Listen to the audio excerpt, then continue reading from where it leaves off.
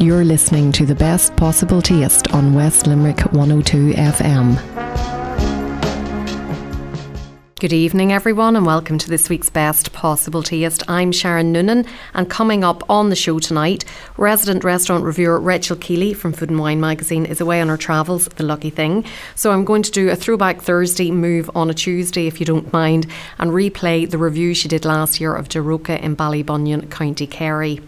Chef Pat Lawler will be appealing for your support in helping him to set up his cookery school in County Wicklow. Fáilte Ireland food champion Judith Boyle will join us on the phone to tell us about what this new role means to her. And then finally at the end of the show, we're going back to Wicklow to talk to Rory Carrick, who blogs under Eat, Drink, Run Fun, and he's going to be talking about his latest blog post, which reveals details of a foraging masterclass he enjoyed recently in County Wicklow. He's not in County Wicklow, but the foraging masterclass was. If you would like to get in touch with me, please drop me an email to s.noonan@live.ie, or you can tweet me at Queen of Org, as in Queen of Organisation. It's always great to hear from you. And as you're doing that, let's have another listen to that review that Rachel Keeley did about Daroca in Ballybunion. Bon appetit. Yummy. Grubs up. Delicious. Rachel, you're very welcome this evening. And tonight you're going to talk about a place that I would imagine is going to be very popular with the West Limerick listeners in particular, and that is Daroca in Ballybunion in County Kerry. Yes, and a place I'd imagine is going to get more popular as the summer months roll in, because it literally is overlooking the water in Ballybunion village, I suppose you'd call it, town? I think it's a town. Town, probably, yeah. In the winter it looks like a village, no doubt, and it's a town in the summertime. But it's not open very long, I think, but you actually recommended that I pop down and have a look at it, so I was obviously trusting your judgment. So we went down one evening. Not that I had actually been in it at that stage, but I'd heard great things about it. Yes, I had heard great things about it. And all true, it transpired. The food was excellent. Do you know? But the weather, not so much, because you were there on a fairly exciting winter's night. Yes, like the end of the world down there. It was just rain lashing through and wind whipping up the sea, and not the most pleasant kind of seaside experience. But at the same time, you can definitely imagine what it would be like then in the summer months. Was it a weekend or midweek night? Midweek. We popped down after work, and I think it was a Tuesday or a Wednesday. And was it busy? It wasn't when we popped down, but to be fair, we arrived at about 6:30, so it was well ahead of everybody else. But the owners were kind enough to accommodate us that early anyway, even though they hadn't just opened. But as we were leaving, they really picked up. A lot of people came in at that point then, and they kind of bunched together tables, and it seemed to be a really nice local hangout with a lot of local people there. Well, that's great for a Tuesday night in the winter. Exactly. I thought I was very impressed, because initially at 6 o'clock I was thinking, well, it's going to stay this quiet. Most restaurants would, but obviously it's got a name already. So it's going to be busy for the summer, I would imagine. I definitely would imagine. It's not enormous either, so I'd say reservations might be in order as it gets busier. The decor now isn't the most striking. I've heard this now. It's not the sort of place that you would want to be judging the book by its cover. No, well, the first issue was that it doesn't seem to have a sign. So we drove a little bit around and around trying to find the restaurant, and eventually decided that must be it, because it doesn't have any sign above it. Now, they may have just been in changeover period, or even the wind could have taken it down. But then when you get inside as well, I think it used to be a country kitchen cafe. So a lot of pine and a lot of sort of traditional chairs and that kind of Irish heritage style, which is lovely obviously for a country cafe, doesn't necessarily lend itself to the calibre of food as it transpired when we actually got down to business. So the owners haven't put their own mark on it in terms of paint, furnishings, furniture? I don't think so. I've never been to it before, to whatever premises was beforehand, but I don't think an awful lot has been done. But there was, which was very nice and very welcome on that winter evening, a lovely turf fire. So that was very atmospheric and nice to sit beside. Tell us then about the menu. What sort of food was on the menu? The food menu is what I like. It's simple and uncomplicated and not enormous either. So a lot of kind of Irish traditional dishes, but done very well and with interesting ingredients. So it was clear whoever put the menu together cares about food and knows quite a lot about food. It was one of those occasions where we wanted a lot of it, a little bit of everything, so we kind of ordered accordingly. But I started off with Dublin Bay prawns. They were presented absolutely beautifully, sitting on top a really creamy accarello risotto.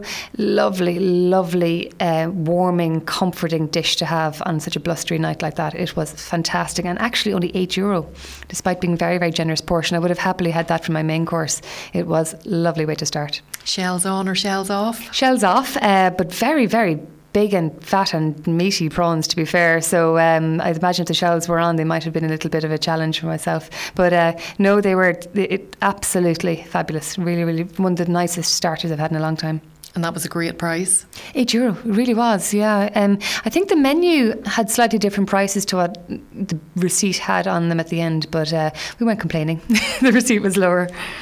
And what did your dining partner have to start? Yes, my husband had, like that, we were kind of thinking about seafood being so close, obviously, to the water. So he had seared scallops, which were delicious and fresh as you'd imagine them to be. They were served alongside a really salty ham hock croquette, which was very interesting in terms of the juxtaposition of textures. You know, it was a really nice, I thought, addition to the scallops, because scallops in themselves can sometimes be a little bit bland in terms of taste. It was really nice to get that extra level of crunch and that extra level of flavours.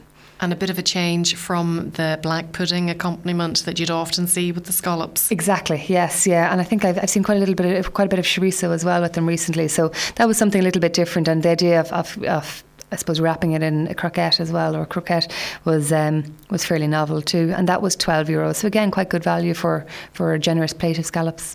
Moving on to main courses. This is, I think, where we started to order a little bit of everything. So I know that I went for the lamb rump, which was cooked beautifully. It was lovely and pink and really sort of well flavoured. And that was served with cauliflower and olives, which kind of gave it a slight hint of a Mediterranean to it, actually, in eating it. And I had that then alongside a glass of chilled Pinot Grigio, a San Simone, which again was $6.50, so not too bad value. What the chef seems to do, which is very nice and quite traditional, I suppose, is he drizzles a little bit of the pan juices around all the dishes. It might not be the most novel technique that you'd ever see in sort of some of the high concept restaurants, but it's lovely and it adds a lovely, lovely flavour to the dish, so I was glad to see it. And what did Anthony have? He had the pork neck because he doesn't have to care about calories. It was slow cooked and served with wilted kale and parsnips. And then to top it all off, there was a spoonful of Café de Paris butter oozing down on top. It was fabulous. Really, really nice. You got to taste a little bit. I did. I got to taste a little bit and think about working it off later. It was really, really good. The meat was just absolutely fell apart. And he had that alongside a glass of Malbec. And do you have to order sides, or do the dishes come complete with everything that you need to go with them? They come with a certain amount, all right. I'm trying to recall now. They come with a certain amount, but again, because it all looked so appetising, we ended up ordering what turned out to be incredibly generous sides. We thought we were ordering a little bit of this, a little bit of that. It turned out to be a table full of sides, really. So much to our eternal shame, we had to leave quite a bit of it behind. But we ordered golden brown sautéed potatoes, which of course were fabulous, and then buttered greens and mashed carrots, and that came arranged on a lovely tray for €7. So again, quite generous, you know. And good value. And good value, yeah, especially for the calibre of food, because it was cooked with care. You could tell whoever put it together has A, training, and B, a passion for food. And I think they grow a lot of their own vegetables. I think I saw that on the website, all right, yes. I didn't get enough of a chance to talk to the guys there, but I get the impression they do, and it certainly tasted like that. It tasted quite fresh. Yeah, I think they have a polytunnel nearby, and they grow a lot of produce there, including artichokes. Artichokes, fabulous. So hard to get hold of here in Ireland. Yeah. Fresh ones. Mm-hmm. And how a chef finds the time to both grow and cook, they have my admiration, that's for sure. And then we moved on to dessert.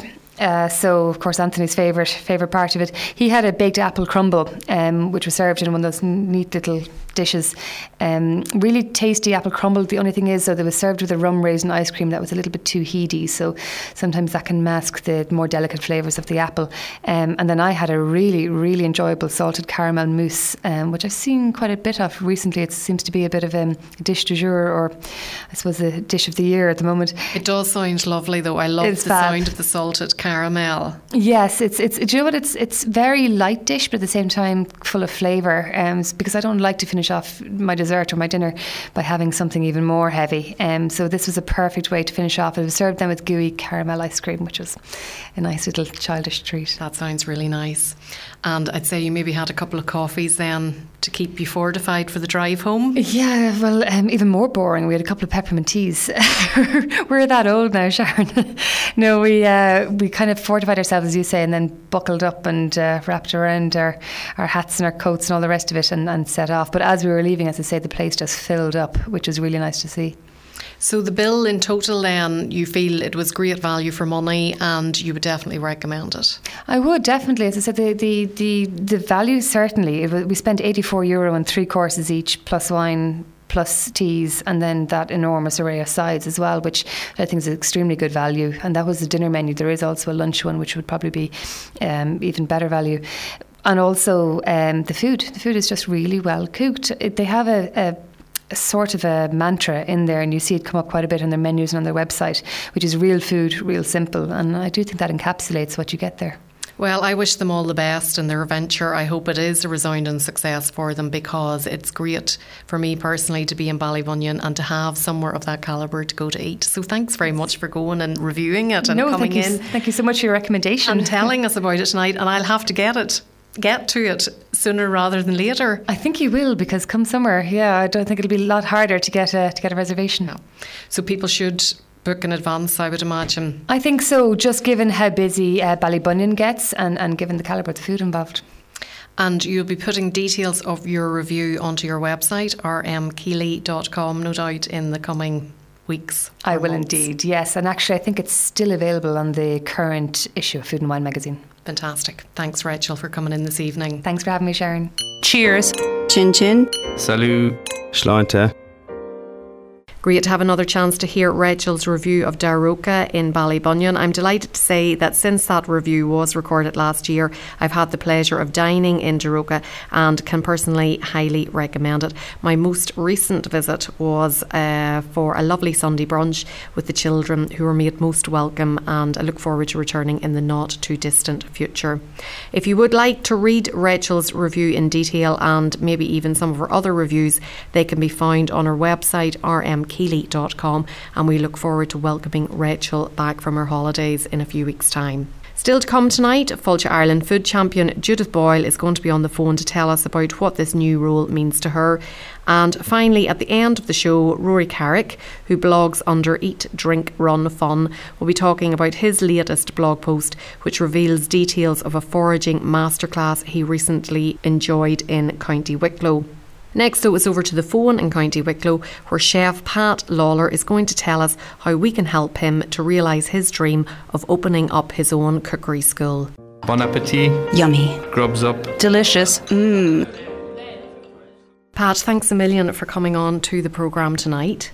No problem, Sharon. You want to appeal to the public because you want to build a cookery school in Wicklow, but you have a very special reason for wanting to do this. Yes, I do, yes. I suppose last October we received a prognosis on my wife, who passed in December, and unfortunately through cancer. And she left myself and 2 girls, a 15-year-old and a 13-year-old, and we're sort of in the process of building our life back together again. I suppose within that process I'm trying to... I've been a chef for 33 years, and most of my work over the last few years has been up and down to Dublin, and a lot of work up around there. And that's where the main work is. And I really can't do that anymore. I'm in a position now where, my girls need me here. I need to be at home, and that's the position I'm in. You're based in County Wicklow, so based in County Wicklow, yeah. Ockham, County Wicklow, yeah. So the commute back and forth to Dublin it's obviously very time consuming, and as a chef it can be very unsociable hours. It can, and it has been. I suppose, it is an hour up and an hour back. So straight away you're looking at 2 hours just travelling. And then to make it anyway work at all, I'd have to be at least 8 hours up there. So you're looking at 10 hours out of the day, which is, next to impossible trying to organise everything back here as well, So in order to achieve the work-life balance, you have a crowdfunding project that you want people to get behind you. Just explain what crowdfunding is first. Crowdfunding, I suppose it's a way of asking for money. It's asking people to contribute something for rewards. There's different rewards for different levels of funding that they're willing to give. And it's something that I've always sort of been aware of, and somebody said it to me there about just over a month ago. I said, why don't you try crowdfunding? Because to raise €12,000, which is what I'm trying to raise, it's quite difficult. I don't have that cash to spend, and I've had fitters into the kitchen, I've had it priced up, etc. And it comes to about 12. So crowdfunding is a way of reaching out to people through Fundis, which is the website, crowdfunding website, and trying to get people interested in to contribute something, towards helping me build the cookery school. So it's €12,000 is what you need to generate, and that will enable you then to open Pat's Kitchen, which will be a cookery school that caters for all age groups, really. Yeah, definitely all age groups, yeah, because I found, I've done a bit of research, it just hasn't sort of come to me. It's while I was looking at my options of getting some income coming, I decided the best thing I can do is try and stick local. And again, while there is some part-time work around Wicklow, again, it's going back into those long hours and stuff, that I really can't seem to get away from. And I just thought that, I have quite a big kitchen at home. And I think if I can, just transfer that into a cookery school, build it into a cookery school, it's quite possible. I do have enough space there to face up to, I'd say about 10 people in a class. And then with kids, I can fit just a little bit more than that, maybe up to 12 kids. Because it's quite a big kitchen, so it's just trying to get the funding to enable that, And it won't just necessarily be cookery classes. You can do parties as well. I see something here about a Knickerbocker Glory party. Yeah, well, they've been quite popular. Through my sort of research into this, I've built up a big following on Facebook, and I did some classes in Arklow, which is only about 15 minutes away. And through that, I've sort of developed a Knickerbocker Glory and pizza party. So, the way the kids might have a birthday party and that. So I'm offering it as a service where I go, and I have these fantastic pizza ovens that I bring in. They're just simple plug-in ovens. They get up to 400 degrees. And basically, I just do pizza and make Knickerbocker Glory for the birthday kids. So I've done about 5 of those. And I've just did in the local school as well. All the schools are finishing up this week, and I've just finished a little party in there, pizza and fruit skewer party. Which is basically making pizzas for them, all fresh using fresh ingredients, and not out of the box.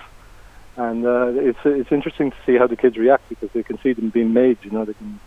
They're sort of, some of them are fascinated. Like, geez, you mean pizza doesn't come in through the front door? We can actually make this, So there's a bit of an interest there as well. They can put their own toppings on and stuff, You have it's interactive, You have over 30 years' experience as a professional chef. So tell us about some of the fantastic places you've worked over the years.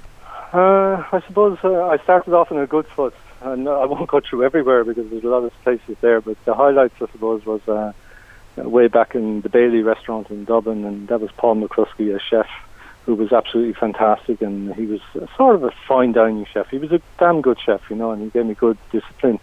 And from there, I just tried knocking on Patrick Gilbo's door, who would only take French chefs at the time, and the only way I got in there, I think it was the first Irish chef to actually work in Patrick Gilbo's. The only way he would take me on is because I told him I would work for free.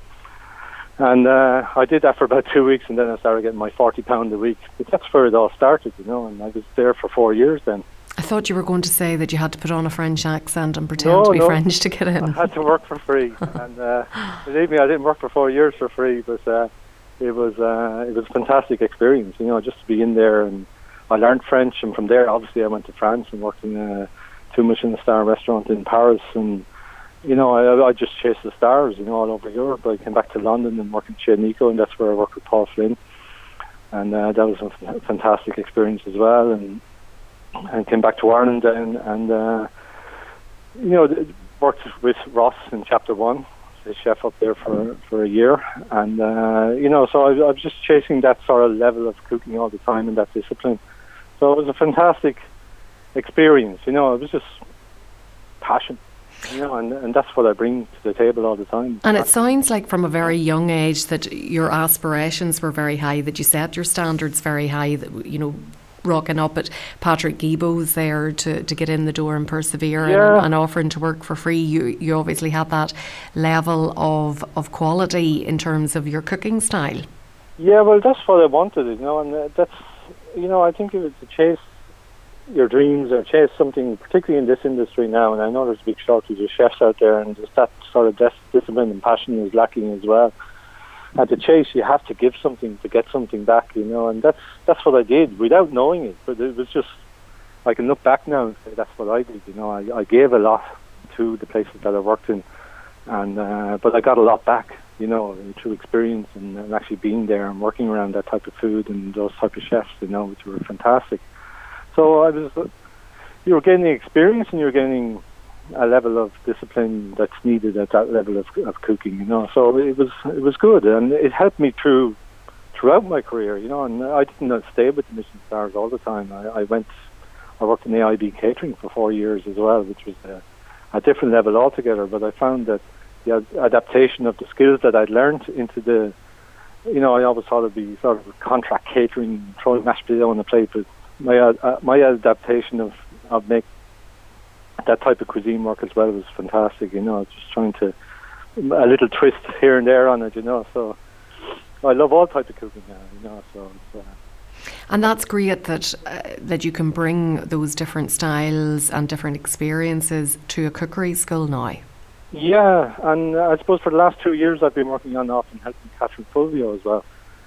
In her cookery school, so that sort of nailed it for me. Even though in Cork I was doing it as well, my own cookery classes through the social club down there in AIB.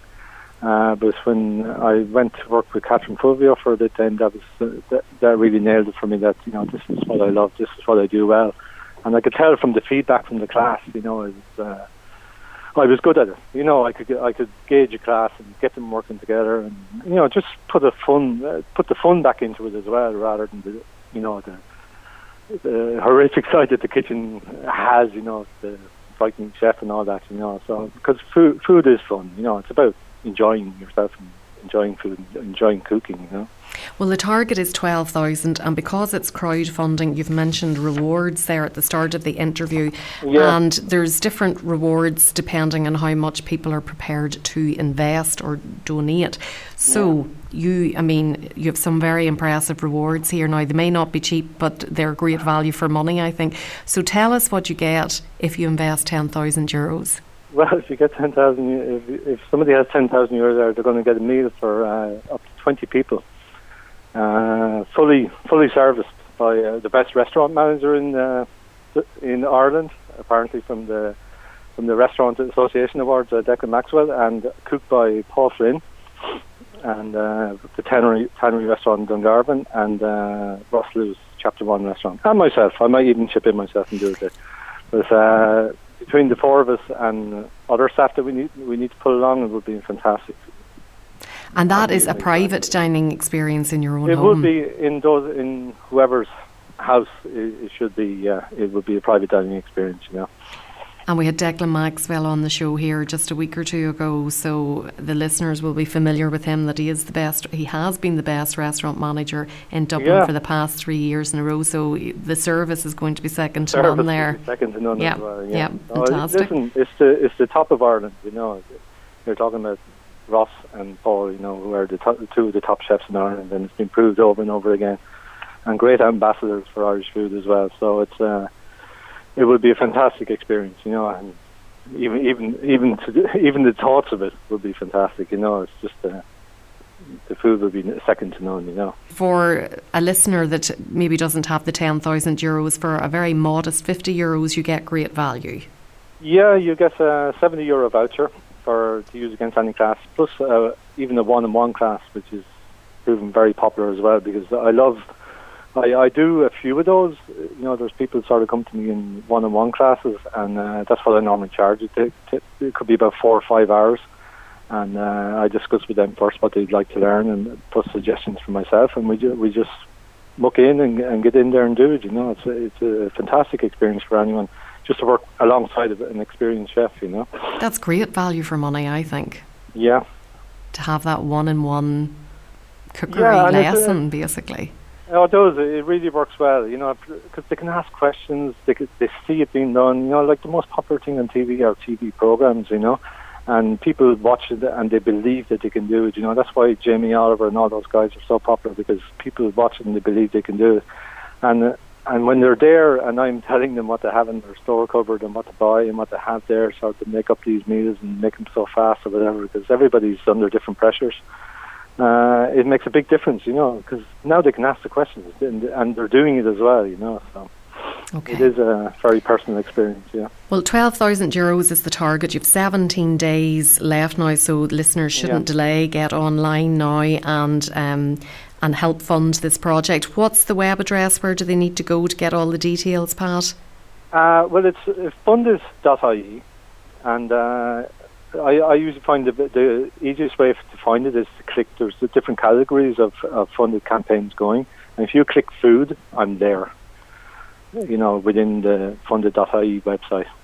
Well, best of luck with it. As I said to the listeners now, 17 days to go, so don't delay. Pat, thanks so much for sharing your story tonight. We're so sorry for your loss. Deepest sympathies to you and your girls. And the very best of luck with it. Thank you very much. Thank you. You're listening to The Best Possible Taste on West Limerick 102 FM.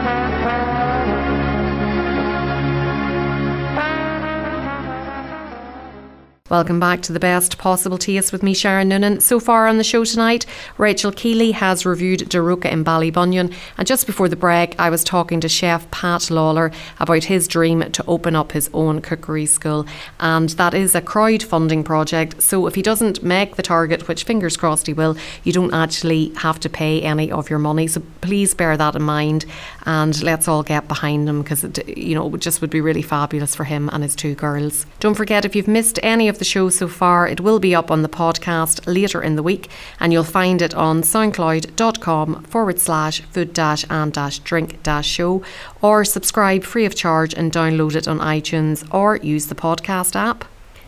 Still to come tonight, Rory Carrick, who blogs under Eat, Drink, Run Fun, will be talking about his latest blog post, which reveals details of a foraging masterclass he recently enjoyed in County Wicklow. But before that, we're staying with the phone, and this time it's to talk to the lovely Judith Boyle in Kildare. Last week, Fáilte Ireland's Sinead Hennessy told us about the new Food Champion initiative, and Judith is one of the new people taking up the role, so let's find out what it means to her. Cheers. Chin chin. Salut. Sláinte.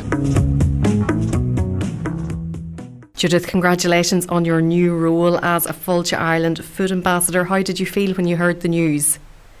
Thanks, Sharon. Yeah, I was really excited. I think it's going to be a great opportunity just to use the background of my food background in relation to Fáilte Ireland and in relation to champion the little producers and produce that Ireland has to offer, and especially in Ireland's ancient East.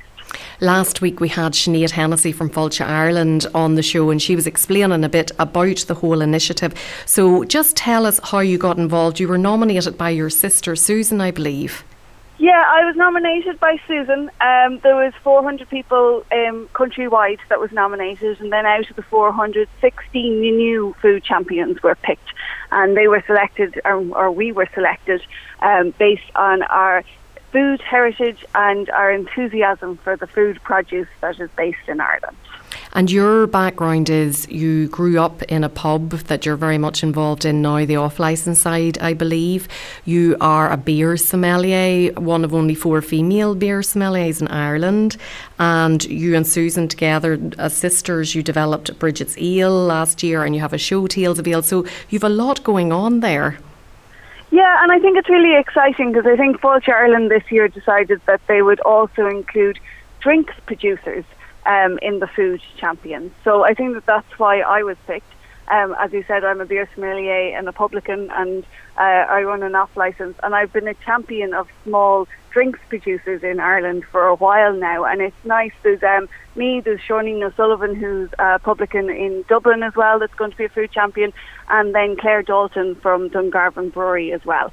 So there's a few drinks representatives, which I think is an exciting side of the produce in Ireland at the moment. Well, let's talk a bit about Bridget's Ale, because you and Susan, you started Two Sisters Brewing and created it last year. Yes. So we created an ale based on the life of St. Bridget. So it's a heritage ale, and I suppose that the Fáilte Ireland Food Champions want, especially in Ireland's ancient East, to talk about the stories behind projects and other areas of the food industry in Ireland. So our beer is based on the life of St. Bridget. So Bridget is the patron saint of brewing in Ireland. She was also an avid beekeeper, and our dad is an avid beekeeper. So we've used our honey in the beer. We've fermented out the sugars, but you get all the floral aspects of the honey. So it is a dark ale and really nice and easy drinking. And is it true that it was a nun that gave you this challenge and said, get brewing a beer called St. Bridget's Ale? Yeah, we've a group of brilliant Bridgetine nuns that are based in Kildare Town, because obviously Bridget is also patron saint of Kildare Town. And for the gathering in 2013, they started a festival for Bridget's, and it was a week-long festival, and they asked us to be involved. And I had just started learning about craft beer and learning about beer in general, and I had just done my beer sommelier exams, and I was like, okay, what we can do is we can match what the produce in Kildare, the honey and the bread and everything that's good about Irish produce, with really good beers that are on the market at that time. And then it was at the end of that, one of the nuns came up to me and was like, well, Judy, now that you've done this and it was such a good success and a lovely event, then why don't you just brew a beer that is all about Bridget's? And she liked brewing beer as well. So I think that got our brains ticking over, and then myself and my sister developed the recipe of Bridget's Ale along with a local home brewer, Brendan Murphy in Kildare, that basically used all the aspects of Kildare. So we use minch malt in Athy for the malt. We use our own honey. We don't have a brewery yet, so we are Gypsy Brewing and Trouble Brewing in Kill, but they have their own well, so it's Kildare water as well. So all the main ingredients are Kildare based.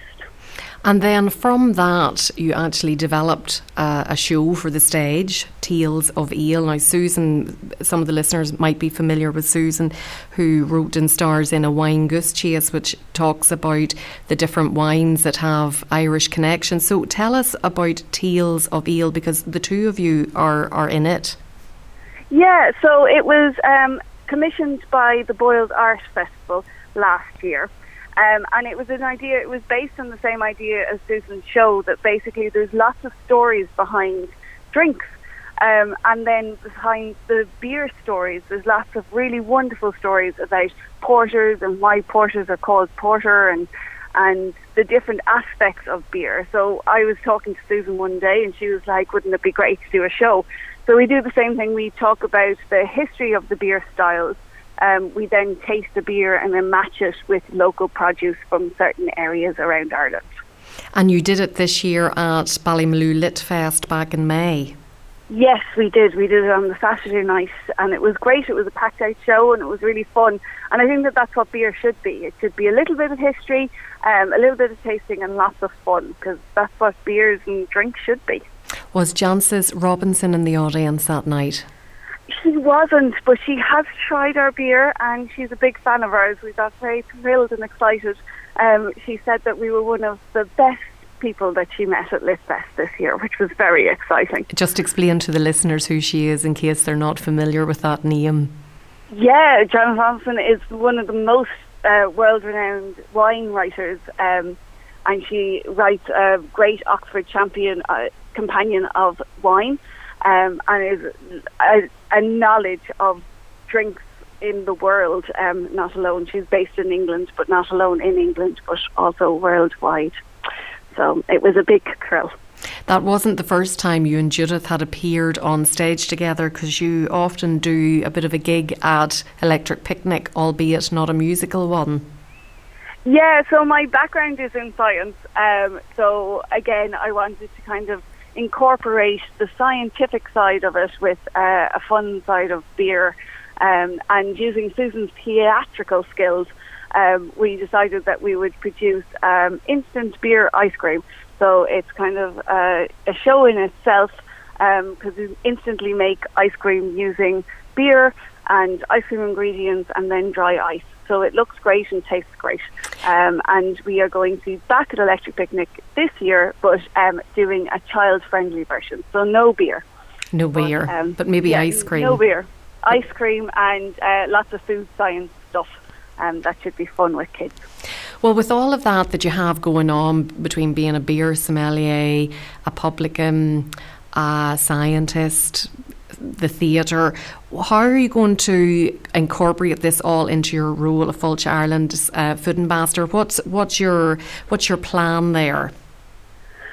Well, at the moment it's still quite new, because we were only announced 2 weeks ago.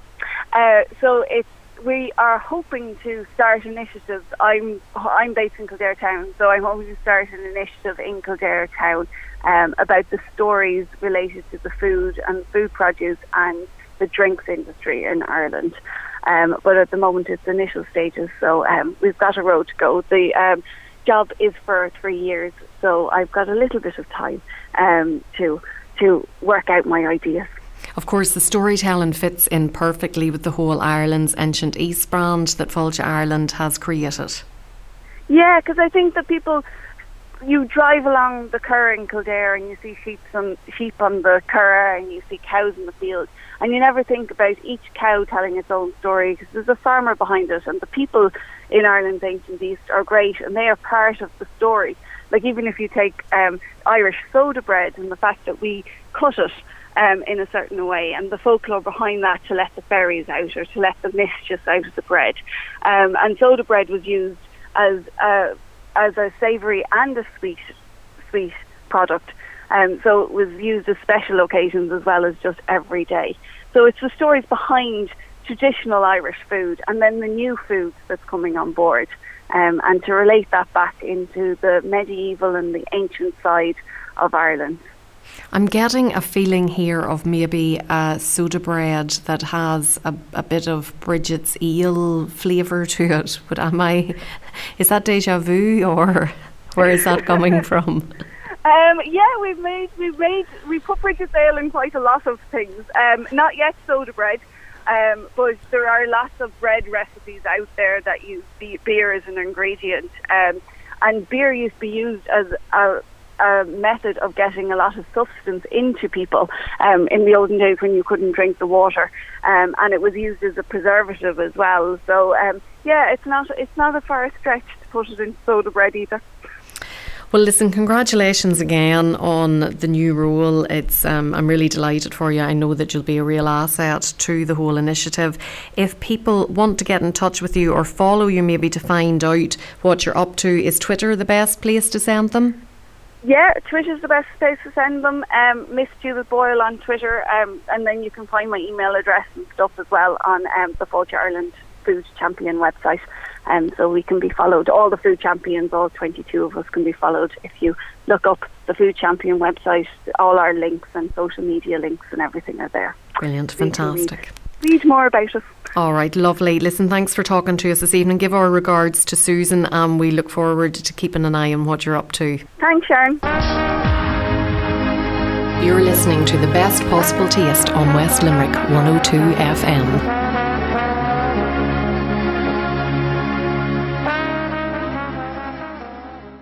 Welcome back to The Best Possible Taste. I'm Sharon Noonan, and just before the break, Judith Boyle, one of Fáilte Ireland's new food champions, was telling us about her new role. And earlier in the show we enjoyed a review of Daruka in Ballybunion, County Kerry, thanks to Rachel Keeley from Food and Wine magazine. And Chef Pat Lawler was appealing for your support of his new venture to open a cookery school. If you're just tuning in, you can catch the full show later in the week on the podcast, which is on soundcloud.com/food-and-drink-show, or subscribe free of charge and download it on iTunes or use the podcast app. We're at the final interview of the evening, and it's with blogger Rory Carrick, who you'll find at www.eatdrinkrunfun.com. Rory's latest post provides an insight into his first foraging foray, and I'm delighted he's on the line now to tell us all about it. Bon appetit. Yummy. Grubs up. Delicious. Rory, you're very welcome to the programme this evening. Thank you for having me, Sharon. And you're going to tell us about your first foraging experience. I am indeed, yeah. So definitely a first for me. Well, a first in my adult life, shall we say, foraging. Obviously, I kind of went out and picked berries and stuff as a child, but this was something a little bit different. So I took my first little steps into it about 2 weeks ago, and really enjoyed it. So I kind of thought maybe your listeners might be interested in hearing a little bit more about it, and perhaps taking the journey themselves. Foraging is very in vogue at the moment. It really is something that a lot more people are doing, that a lot of people are tweeting about, putting it up on Facebook, blogging about. So where did you hear about this particular foraging experience? So this one here, which has taken place down in Brook Lodge and Macredon Village, I'd actually seen it last year, and it was kind of, I suppose, on my radar of something I might like to do. And I kind of find the more I get to know about food, the more I'm interested in trying new things. Foraging sounded like something quite interesting. I also have a good friend, Katrina, who actually also writes about food in Wholesome Ireland, and she does a lot of kind of grow your own type activities as well, and kind of community-based growing. And I kind of thought this, I suppose there's a natural link into that as well, and I'd been chatting to her about it as well, and she does some foraging herself. So I suppose from that I was encouraged to take part in it myself, give it a go, learn a little bit more about wild foods, what it exactly entailed. I suppose I went in with a fairly open mind and kind of thought to myself, what exactly is foraging? Do I know anything about it? Is it a specialised thing? Can anyone kind of take their kids out, for example, on a Saturday afternoon and go out and enjoy it themselves? Or, is it too difficult to kind of, recognise various plants and what to do with them? But I have to say I was really surprised at not how easy it was, but how, I suppose, available to people it is. Obviously at an entry level for myself, kind of going in and learning about things like wild garlic, for example. I mean, everyone's familiar with garlic, but they mightn't have been as familiar with wild garlic, for example. So it's different to what you'd see in the shops. So there's that kind of element to it as well. You have to be so careful when you are doing something like this that you don't poison yourself. Absolutely, and that is kind of one of the first things that they kind of said to us. Rather than kind of going out and trying to forage everything and anything, start slow. Think of a couple of different things. Maybe it might be a berry, maybe it might be a plant, it could be maybe a mushroom type. But get yourself a good foraging book, and pick one or two things and go out. Start slow. See, can you find some of those? So you're starting safely then as well. Because certainly there are things out there that you shouldn't be picking or you shouldn't be trying. So the guys who are running the course, Evan Doyle and his team, that's very much the message that they were giving. Start slow, go out, have fun with it as well. Now, the foraging part of the day came at the end of it, so you started off with visiting a couple of kitchens first, is that right? We did. So we done a welcome first. So as myself and obviously the rest of the people on the group, we met with Evan Doyle and then a girl called Clotilde. I'm probably pronouncing that wrong. She's French, and she is actually the master forager for Brook Lodge. And then we also had one of the chefs, James. So they met with us, had a cup of tea, talked about what we would do for the day. So we were starting off going through the kitchens, and they've 3 different kitchens down in Brook Lodge. They have the one in the Strawberry Tree, which is the only certified organic restaurant in Ireland. So that was quite exciting to go and see that. And obviously it's very much a working kitchen for the evening. The restaurant only actually opens in the evening.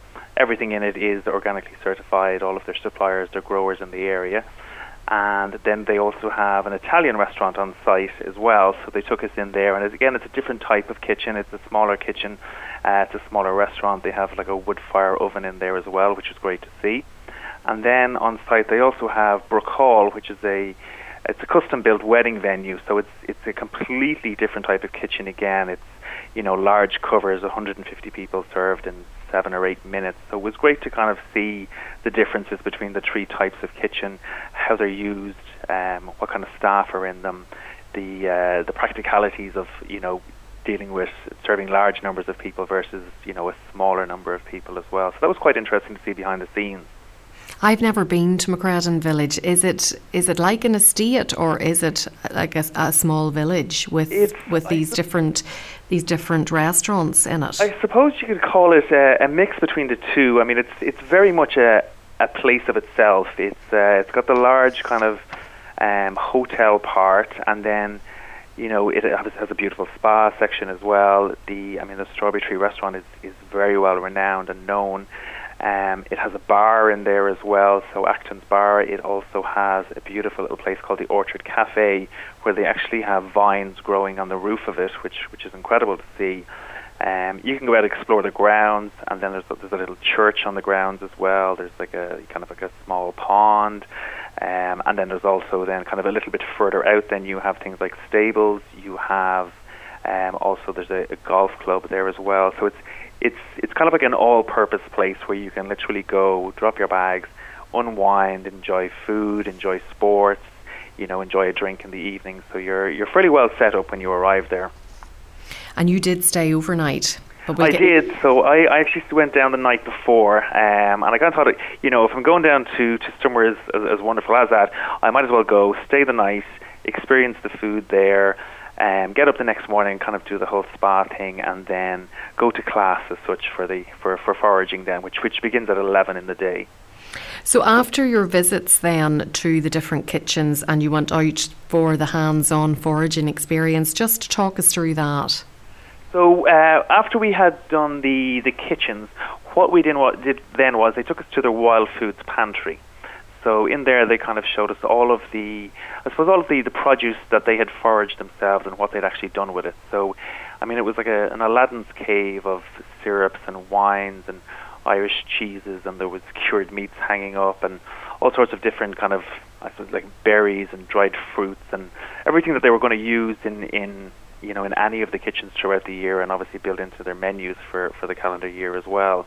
So that was really exciting to see. And then from there, they took us out then to the Orchard Cafe, which is where we were actually having our master class. And this is the setting where I was saying it had the vines overhead. So it was very much, literally a master class among wine vines. So it was quite a spectacular setting, I have to say. And it's there then that we actually had our class. And this is indoor?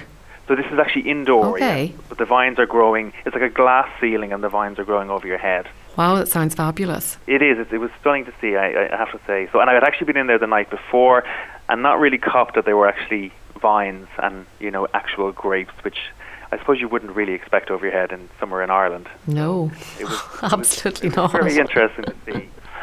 So we had a large table there, and we kind of gathered around the table, and they had various jars of stuff that they'd actually foraged, like mushrooms, and they had loads of platters with wild garlic on it and sorrel and different berries. So what they did was they took us through essentially a calendar year of where they started foraging through the year, various different types of plants or berries or whatever it was that they had foraged at that time. And then as they were talking about it, they would pass it around. So, for example, Clotilde would be talking about wild garlic, and that would be passed around the table, and everybody would be trying a bit of it. So it was quite immersive as well. So you were hearing how they went out about it, how they're going to use it in various menus, and then it's right there in front of you. It's in your hand. You can touch it. You can taste it. So that was quite interesting, and it was a nice way to do it as well. And did you actually go outside then and do some physical foraging yourself? We did, yeah. So after we'd kind of got a little bit of knowledge of what to expect, they took us outside, and it's quite a large set of grounds as such. So they took us out first to the grounds within their own premises, and they showed us like trees, for example, that they tapped for sap to use in different syrups and that kind of thing, and then also wild garlic, which was growing over near the pond, and the little stream that runs through it as well. And then they took us outside, so through a little hedge out onto the roads, I suppose the roads and the hedgeways outside the grounds. And again, this is literally, it's just a road in the area, and you're walking along, and the guide, Clotilde, was pointing out, like, this is sorrel, for example, there's this sweet pea, or this is a type of moss that you can use in cooking. So it was quite fascinating, because you would walk by it all day, every day, and not even think twice about it, and not know what it is you're actually walking by. So it was extremely interesting, I have to say. Did you say tree sap is put into syrup, Sarah? Tree sap, yeah. So she had a tree there that she had like a little tap on it, which she had used to collect tree sap. And she was, as far as I recall, it was going into a syrup, and again, they're very conscious of the environment as well. So when they had kind of finished with that tap, then they covered over we call it the wound in the bark as such. So it was nice to see how kind of protective they are of the environment and the nature around them as well. Did you bring anything home? I didn't. Well, all I brought home was some knowledge, I suppose. But I did also pick up a copy of Evan Doyle's book, which is fantastic. So the first thing kind of on my mind when I was on my way home was looking up the elderflower champagne and a recipe for that. So I kind of thought it might be a nice entry level for me in terms of doing a recipe, something with a little bit of class as well. But I definitely went away, I suppose, kind of thinking to myself, foraging is open to everybody. It's not something that you need to be an expert in. Certainly, read a book about it, have an idea of what you want to go in, but it can be quite an enjoyable experience. So I've certainly got it in mind to, I suppose, try it out a little bit more, see what kind of recipes I can do myself. But it gives you also, I suppose, a greater appreciation for the food that actually does appear on your plate and where it might have come from. So I suppose that was something that was great to take away in terms of knowledge. You've written a very interesting blog post about it, so I'm guessing from it that you would recommend it. I absolutely would recommend it. I have to say it was quite an interesting day. It was a mix of people as well, kind of older, younger as well, people who just kind of maybe had a passing interest, people who would have been, say, a little bit more knowledgeable than me. So it was kind of nice to sit and kind of chat with those people as well, because we get to have lunch together as part of the day as well, and kind of swap stories. And one of the things I had said in my blog post as well was that, food does unlock memories, and it does kind of speak to certain times in your life. So when we were talking about foraging and kind of making jams and jellies and that kind of stuff, it reminded me of when we were kids, and we used to go, I suppose, for sake of a better word, foraging for berries, and we'd bring them back to my granny's, and she'd make jam out of them as well. So it kind of, it kind of had a nice, warm, cozy feeling to it as well, in terms of, bringing up memories from the past and kind of thinking, yeah, that was a nice time in life, and now 30 years later I'm doing it again for completely different reasons. So that was quite enjoyable. Well, there is, as I say, a great blog post about it there on your website with some incredible photographs as well. So if listeners want to go online, the web address is? So the web address is www.eatdrinkrunfun.com. And of course you're on Twitter and Facebook and all of that as well. I am indeed. So Twitter and Facebook, the exact same handles. It's Eat, Drink, Run, Fun as well. And the next classes, there are some more classes coming up in Brook Lodge in the next couple of weeks as well. So they obviously are taking bookings. I would definitely recommend it as an interesting, informative and educational day out for anyone who has an interest in food or wild foods, or wants to know a little bit more about foraging. Well, thank you so much for sharing it with us tonight, and for really inspiring, I'd say, myself and other people out there to give it a go. And we will keep in touch and let us know about your next adventure very soon, Rory. Fantastic, Sharon. Thanks so much for having me on. It's a pleasure. Cheers. Chin chin. Salut. Sláinte. Great to talk to Rory there. And sadly, that brings us to the end of tonight's show, which will be on the podcast later in the week, soundcloud.com/food-and-drink-show. Thank you so much for your company, and as always, to all of this evening's guests, Rachel Keeley, Pat Lawler, Judith Boyle and Rory Carrick. I'm off on my holidays for a couple of weeks, so there will be a few second helping shows for you to enjoy until my return every Tuesday night at 8 p.m. In the meantime, bon appétit. Do you want to get in touch with the best possible taste? Do you want to come on, share a recipe, review a cookery book, or just have a general chat about what you like to eat and drink? All you have to do is get in touch with me, Sharon Noonan, by sending an email to s.noonan@live.ie or send me a tweet @Queen of Org. Bon appétit!